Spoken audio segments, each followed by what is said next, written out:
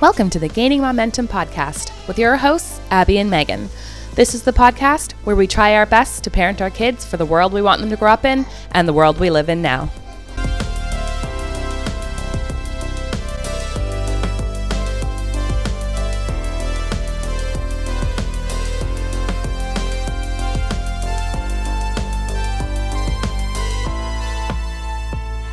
Hello, Gaining Momentum community. It's Megan here with Abby. Hey. We're checking in for our first mini-sode of season 2. Woo!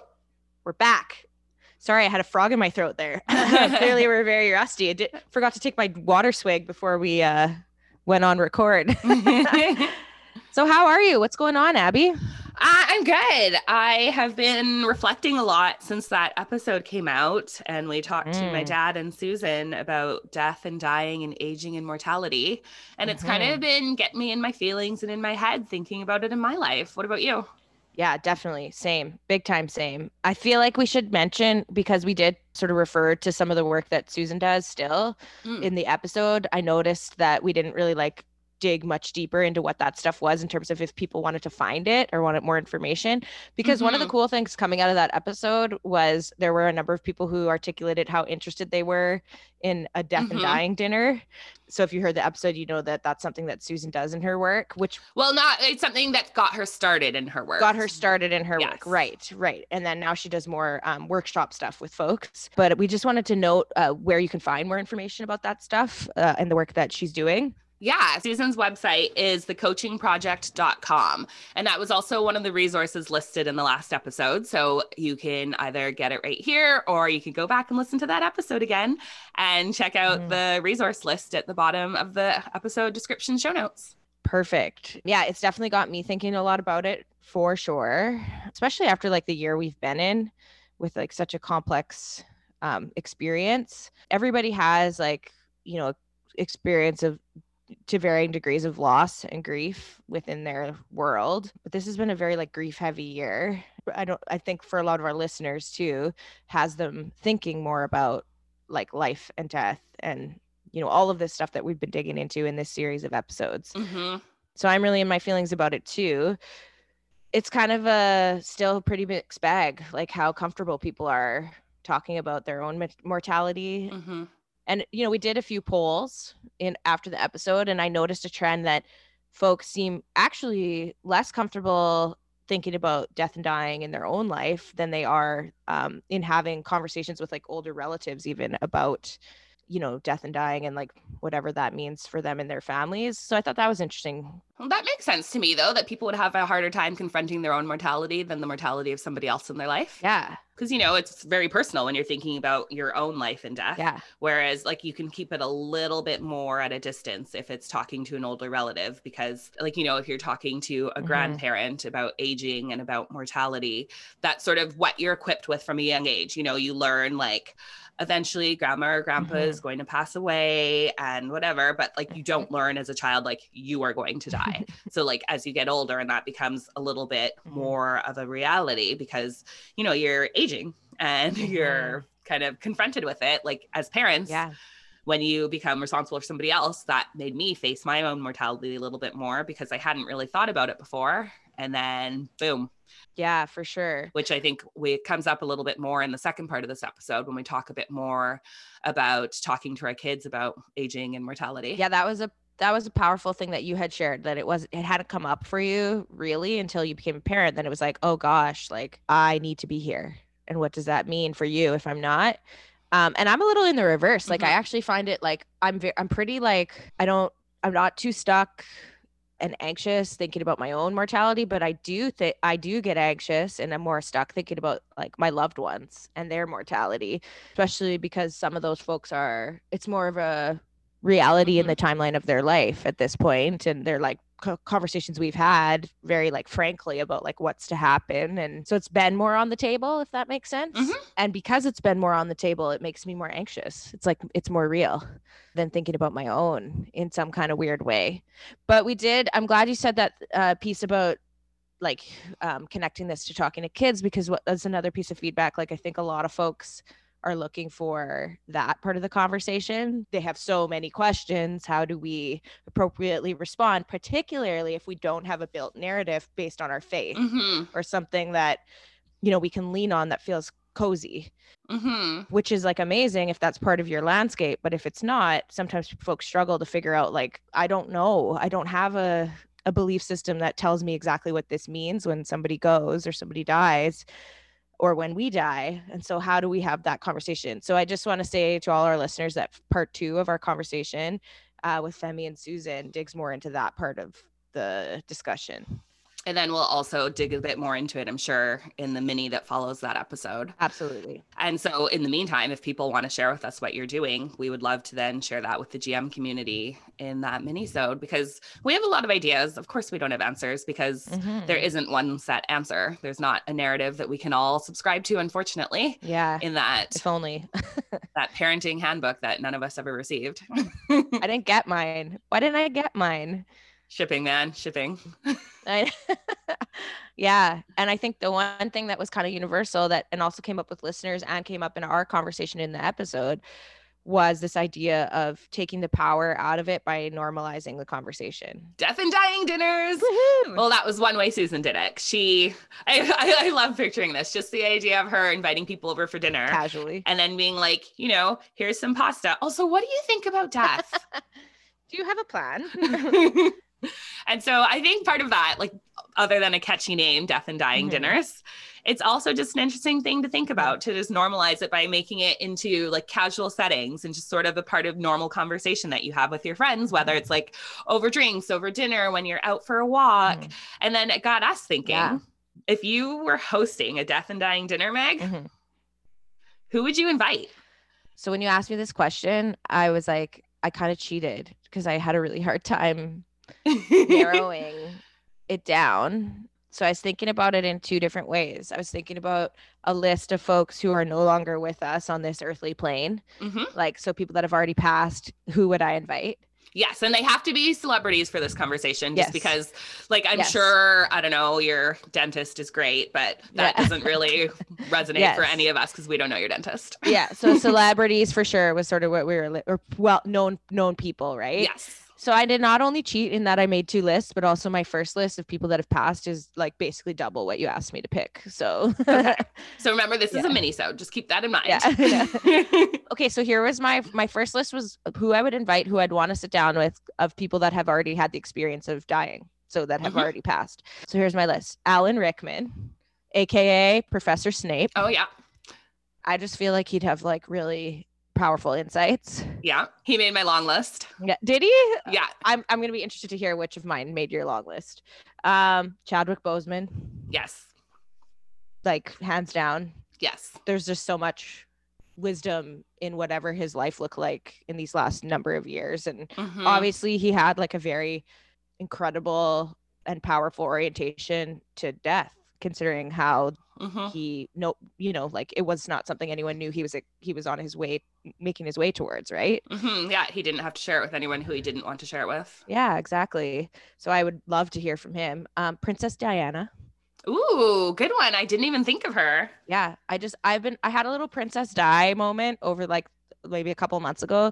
There were a few podcasts that I listened to that like did it like, well, it's probably partly because the new season of The Crown came out and it like featured her. But then this podcast I listened to called You're Wrong About did like a series on like her life and death. Yes. Yeah. So I got me thinking more deeply about her as a person, and it's like the first celebrity death that like is really like profound in my mind as like a young person. Yeah, I still remember where I was, like, you know, those flashbulb memory moments. Totally. That's exactly like it is for me. Whitney Houston would be there. Yeah. Yeah. She's got to be, right? Yeah. And then I was done there, but then I had a flash in the night where I had to add somebody. Okay, wait, let me recap. So far, Alan Rickman. Yeah. Princess Diana. Yeah. Chadwick. Yeah. And Whitney. Okay, this is my last one, and I cheated, I know, but I had to. RBG.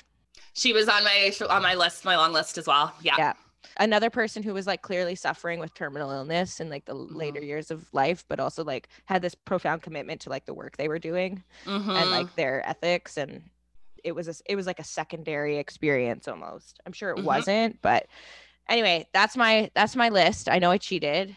What's yours? So my list, I had a long list too. First, I just kind of thought of everybody Yeah. who I would want to talk to about this. And the list was, I don't know, about a dozen people. Yeah. So then, RBG was on that short list. I wish, I'm so shocked I didn't think of Princess Diana. That's okay. She can come. And Alan Rickman was on the long list. Yeah. But I narrowed it down to... Well, I narrowed it down to 3. It was sort of like if I have to pick 3 people, I can pick down. Wow, I'm impressed. So and then in my longer. So a couple people who were close but didn't quite make my list. Chris Rock. Oh, nice. Yeah. Aaliyah. Oh, yeah. Yeah. Yeah. Going out. Nelson Mandela. Ooh, yeah. And Stephen Colbert. Oh, interesting. Because, he lost some family members quite young. He lost his father and his brother in a plane crash. And just like the profound effect that death and grief and loss has had on his life. And he's talked about this really eloquently. Yeah. He and Anderson Cooper actually had a really beautiful conversation about grief and loss. Yeah. Yeah. His life was actually there was a lot of tragedy early on. Mm-hmm. Yeah. I didn't think about it from that angle. Now I have like all these other people coming into my head. Yeah. So my actual top 3 lists are Maya Angelou. Nice. Because, she was on my long list, for the record. Super long list. Yeah. She's just so wise and so smart. And just the way she puts her words together beautifully, I feel like would just have such a profound impact. Like I feel like she would be able to say something that would unlock something in me and really resonate. Yes. And then I picked Maya Rudolph. Nice. She also experienced loss young. Her mother passed away when she was a child. And she's also just funny as hell. I would love to have dinner with Maya Rudolph. Imagine sitting there with Maya Rudolph, the Mayas. Yes, exactly. I was trying to find a third Maya. And then I was like, did I pick Maya, like the R&B singer? And then I was like, nah. So then my third was Chadwick. Nice. Yeah. Okay. For the same reasons I said, or for different reasons? Yeah, just because, his movies had a tremendous impact over his relatively short career. And just the strength that he showed and the bravery of going through all that he went through and still giving so much to the world. Yeah, exactly. It was just, and I can't imagine, because also he's like he wasn't that much older than us. No, I know. Like he was within 5 to 10 years of us. For sure he was. So just somebody going through that amount of pain and loss so young, I just think he would have something to share that I would like to hear. Yeah. So what was your secondary list? Well, it was like people that are alive. Okay. And I did narrow it to 3. Okay. So it wasn't a mix. It was Malala. Yeah, good one. Because I feel like, come on, like somebody that has like faced death. Literally, yeah. And struggle, and just like like you said about Maya Angelou, would have something to say that would like unlock something in me that would allow my orientation to it to like shift or feel at peace, right? Or feel like strength or something. I said Julia Louis-Dreyfus. Ooh. Okay, yeah. Because she's hilarious, A. And B, she also had like a bout of breast cancer over the last couple of years. So I thought like that's somebody who I think would have like a take on their own mortality that would be interesting and funny.